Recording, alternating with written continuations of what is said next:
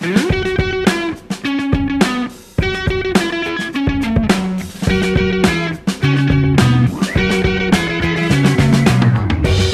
I have a really important and personal question for you.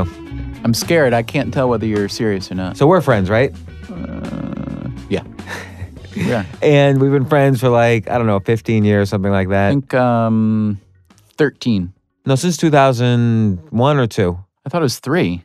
No, because I moved in 2002 and you were at my house closing Okay. party. 14. I had a party of going broke and you were there reporting on it. And I think it's very hard over a certain age to develop friendships. Like people get married, they have kids, they don't go out and say, "Hey, meet me today at this cafe and let's hang out." Like people get busy for job, kids, family, and so many other things. So do you agree? You think it's hard to make friends over a certain age? Yes. This is not the question, but this is what you've described, I would agree with. On the other hand, I would argue that how often do you make new friends now, as opposed to when you were 19 years old? So it's funny. I do think about this a lot because I've never been a real friend collector. And neither have I. I do have some friends, or maybe they're not really friends, but I do know some people that just have a lot of friends, like a big network of friends, and they keep in touch and they do stuff. And I've never been much of that. And let me ask you a question. There are a lot of questions here, considering we're not even up to the question yet. Right. People who work together sometimes take vacations together. I never got that.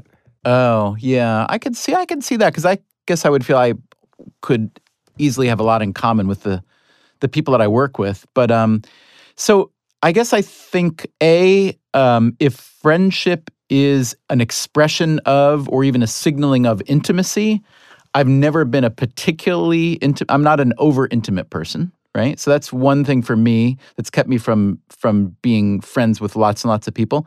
The other thing is... And you don't feel like your life's missing out from that? On a Friday night, if your family's out of town, you just assume stay home and read as opposed to going out with friends. The fact is I would rather stay home. That's the thing. I mean, there are a lot of people I like, but there aren't that many people I want to spend a lot of time with. And I really like spending time on my own and with my family. So I guess I'm expressing my preferences. On the other hand, it could be that I'm retrofitting what I think are my expressed preferences onto my actual revealed preferences because I'm not able, for some reason, to express a different preference that I might prefer. Maybe I'd love to be one of those people that has 100 friends and I'm always doing stuff with them. But here's the other part I was going to say about that. It makes sense you have a lot of friends in that period in your life, from whatever, youth until first serious career, whatever, because that's when you're kind of building your network. And I don't mean network in a business way. I mean building your life of the people that you're going to be associated with, whether for pleasure or profit or whatever, for many, many years. And then, family life is definitely a different chapter. All that. So I think there's a reason why you do a lot of friending then. That said, I've made pretty good friends or created or been involved in some really nice friendships in the last 5 or 6 years that feel really different because when you're older, there's so much that's kind of you've already decided. This is what I am, this is what I like, this is what I know, this is what I do, this is what I don't do, this is what I'm good at, this is what I'm bad at. And it's not like that auditioning phase. It's more like, hey, you and I, either we have a lot in common or maybe we have nothing in common, but there's a complementary nature there. And I actually find it a really nice, gratifying thing now to make friends. And I kind of enjoy it more now than I ever did before. I always felt like when you're younger, you're kind of, and maybe this is just me and I was a little paranoid, you're always just feeling like there's some kind of quid pro quo-y stuff. And now I don't feel like that. I feel like friendships are kind of more transparent. But this is just me making stuff up. I don't know. It could also be I'm different. Could be the times are different. I don't know. Well, no, I think just as people get older, it's harder to make new friends just because there's responsibilities out there and I don't know, there's less time to take advantage of that. Yeah, but I guess I'm saying I disagree with that because I feel like maybe it's those responsibilities are a strong signaling mechanism. Like if I'm a person who lives in a certain place and I have a certain kind of life, I have a this kind of job or career. I have this kind of family or no family, whatever. I have these kind of hobbies or activities or political or social affiliations or inclinations.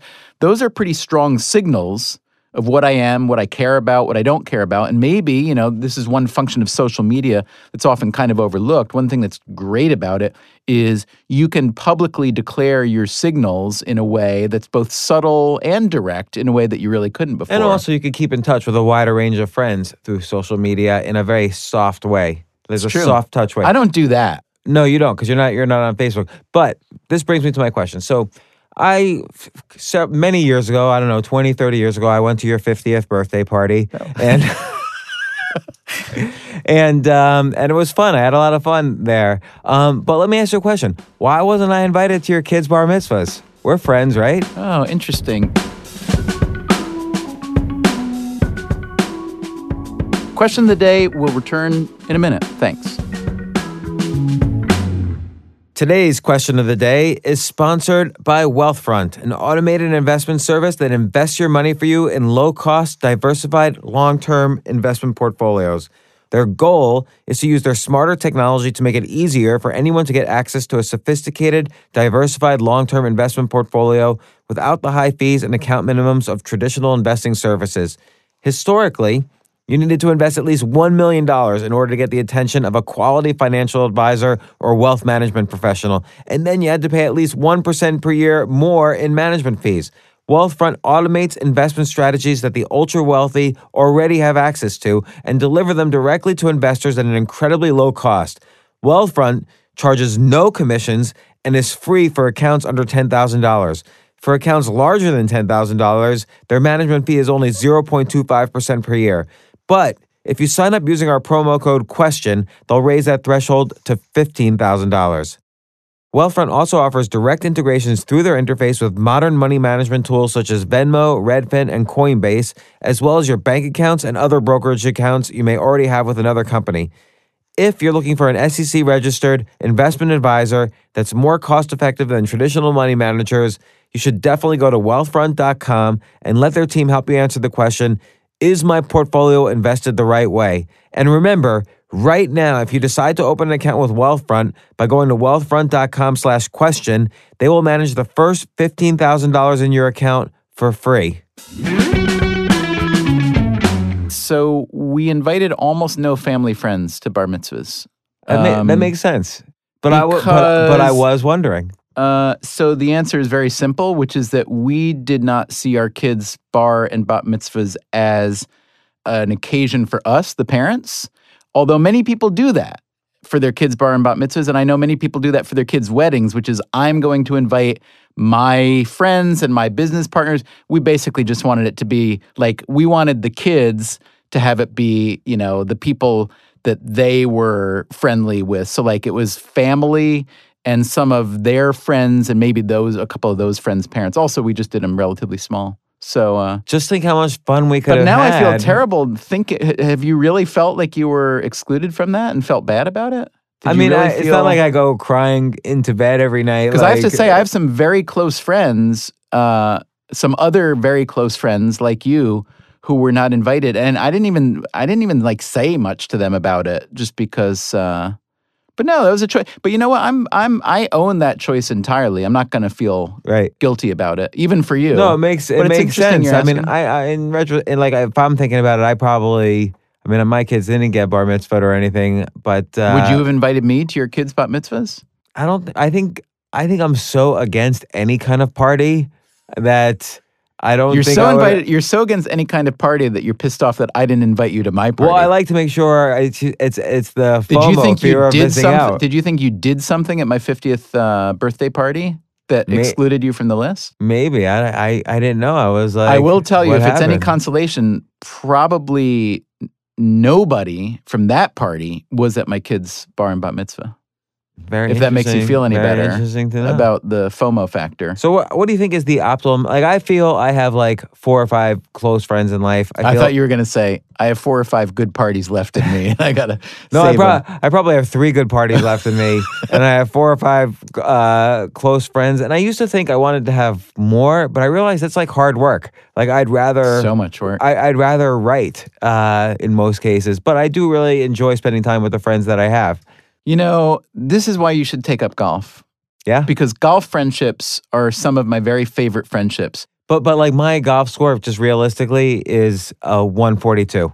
So on 18 Well, holes. you know what the good news is there? Your learning curve would be zoom. How fast can I get to 100? I bet I could get you to 100 within a year if you worked at it a little bit. Working on it. I'm lazy, as we've determined in another podcast. That is a bit. You'd have to work at it a little bit. And look, What we about talk a lot ping about pong? talent, and you're pretty good at ping pong, right? Yeah, let's play ping pong. I'll play ping pong with we you. play backgammon, though. But here's the thing. Well, backgammon actually is very similar to golf in that when you're in the game with the person, it's the kind of activity that is a very special kind of bondy friendship thing. And then when it's over, it's like, it's one of those activities that you can do that's both an activity and there's a kind of intimacy about it. So I have some golf friends who I feel very, very, very close with when I'm playing with them, but then I never like call them or write them or do anything with them, never. And they don't to me either, and nobody feels bad about it at all. But then when we go play together, it's like being with like a really close friend. And I love that about golf, actually. Well, you bring up another question, which is, I think just the relationship with the phone and friendship has also changed in the past 10, 20 years. Like, I hardly ever call anybody up and say, hey, how's it going? Like, do you ever do that? There's Like, some, I don't know, like maybe in the past year once you called me. I called you because I was outside your apartment. Well, that was, so that was a few weeks ago. But I think once out of I concern. call when you don't answer like 9 emails, then I'll call. Right. So that might have happened once in this past year. Yeah, I think so. So you call to see how's it going. But in general, like, I don't really talk to anybody on the phone. There is a small group of people, friends and family, that I'll call once in a while to kind of check in on. Not saying that they're like, in mental hospitals or in danger or whatever, but that I just kind of want to, hear the voice, but I'm not a big phone talker. All right, so wait, James, what was your question of the day? Why you didn't Will invite I be your me? friend? No, why you didn't invite you? me to your kids' bar mitzvah? All right, let me ask you a question. Seeing your kids go into adulthood would have been meaningful to me. I've seen them since they were babies. Well, I appreciate your effort to make me feel guilty, but I feel pretty confident that I have no need to feel guilt. But I will tell you this, I really do appreciate the feedback in the form of the question because, it is one of the things that I kind of dislike most about life, which is the arenas in which you really want or need good feedback can be the arenas in which it's really hard to get it. So you imagine that, picture yourself, 22 years old again, writing novels, right? That's what you were doing at 22. Yeah. Like, what you really needed was someone or a group of people to like read the stuff and say, James, this is horrible, or whatever, But it's very, very hard to get that because the things that we often most care about, because we care about them so much, the people who are around us, they know we care about them, and therefore they're extra, extra careful to not go there or say that. So like, I think you're the only friend of mine who said, hey, why wasn't I invited? So it's actually valuable feedback to have. The flip side is a lot of times I get invited to things I don't want to go to. And I, for whatever reason, this is a personal flaw, I'll say yes. And then later on at the last minute, I'll say no. And I've created a lot of bad blood that way and lost friends. So I don't know. It's a complicated issue. I think we can kill 2 birds with 1 stone here. How about this? Let's kill those birds. Next time you're invited to something that you don't want to go to, but you feel pressured to, you just say, oh gosh, I'd love to, but I have to go to Dubner's kid's bar mitzvah. Love it. Different day, same question-based podcast. What do we solve next time? Stay tuned. Now here it is. Hey, Hey everyone, this is Scott Aukerman of Comedy Bang Bang. I want to tell you that Now Hear This is a brand new podcast festival that's happening this fall. Get ready for a weekend of live performances and opportunities to meet your favorite podcasters. Hello, people of Earth! Now Hear This will feature podcasting titans like me, Scott Aukerman, doing Comedy Bang Bang Live, in addition to How Did This Get Made, WTF with Mark Maron, with special guest Lauren Lapkus, Brilliant Idiots, and more being announced all the time, including plenty more Earwolf and non-Earwolf favorites. Lock the gate! It's all happening in Anaheim, California, October 28th through the 30th. You'll get Halloween off, don't worry. Buy your tickets now and get all the details at nowhearthisfest.com.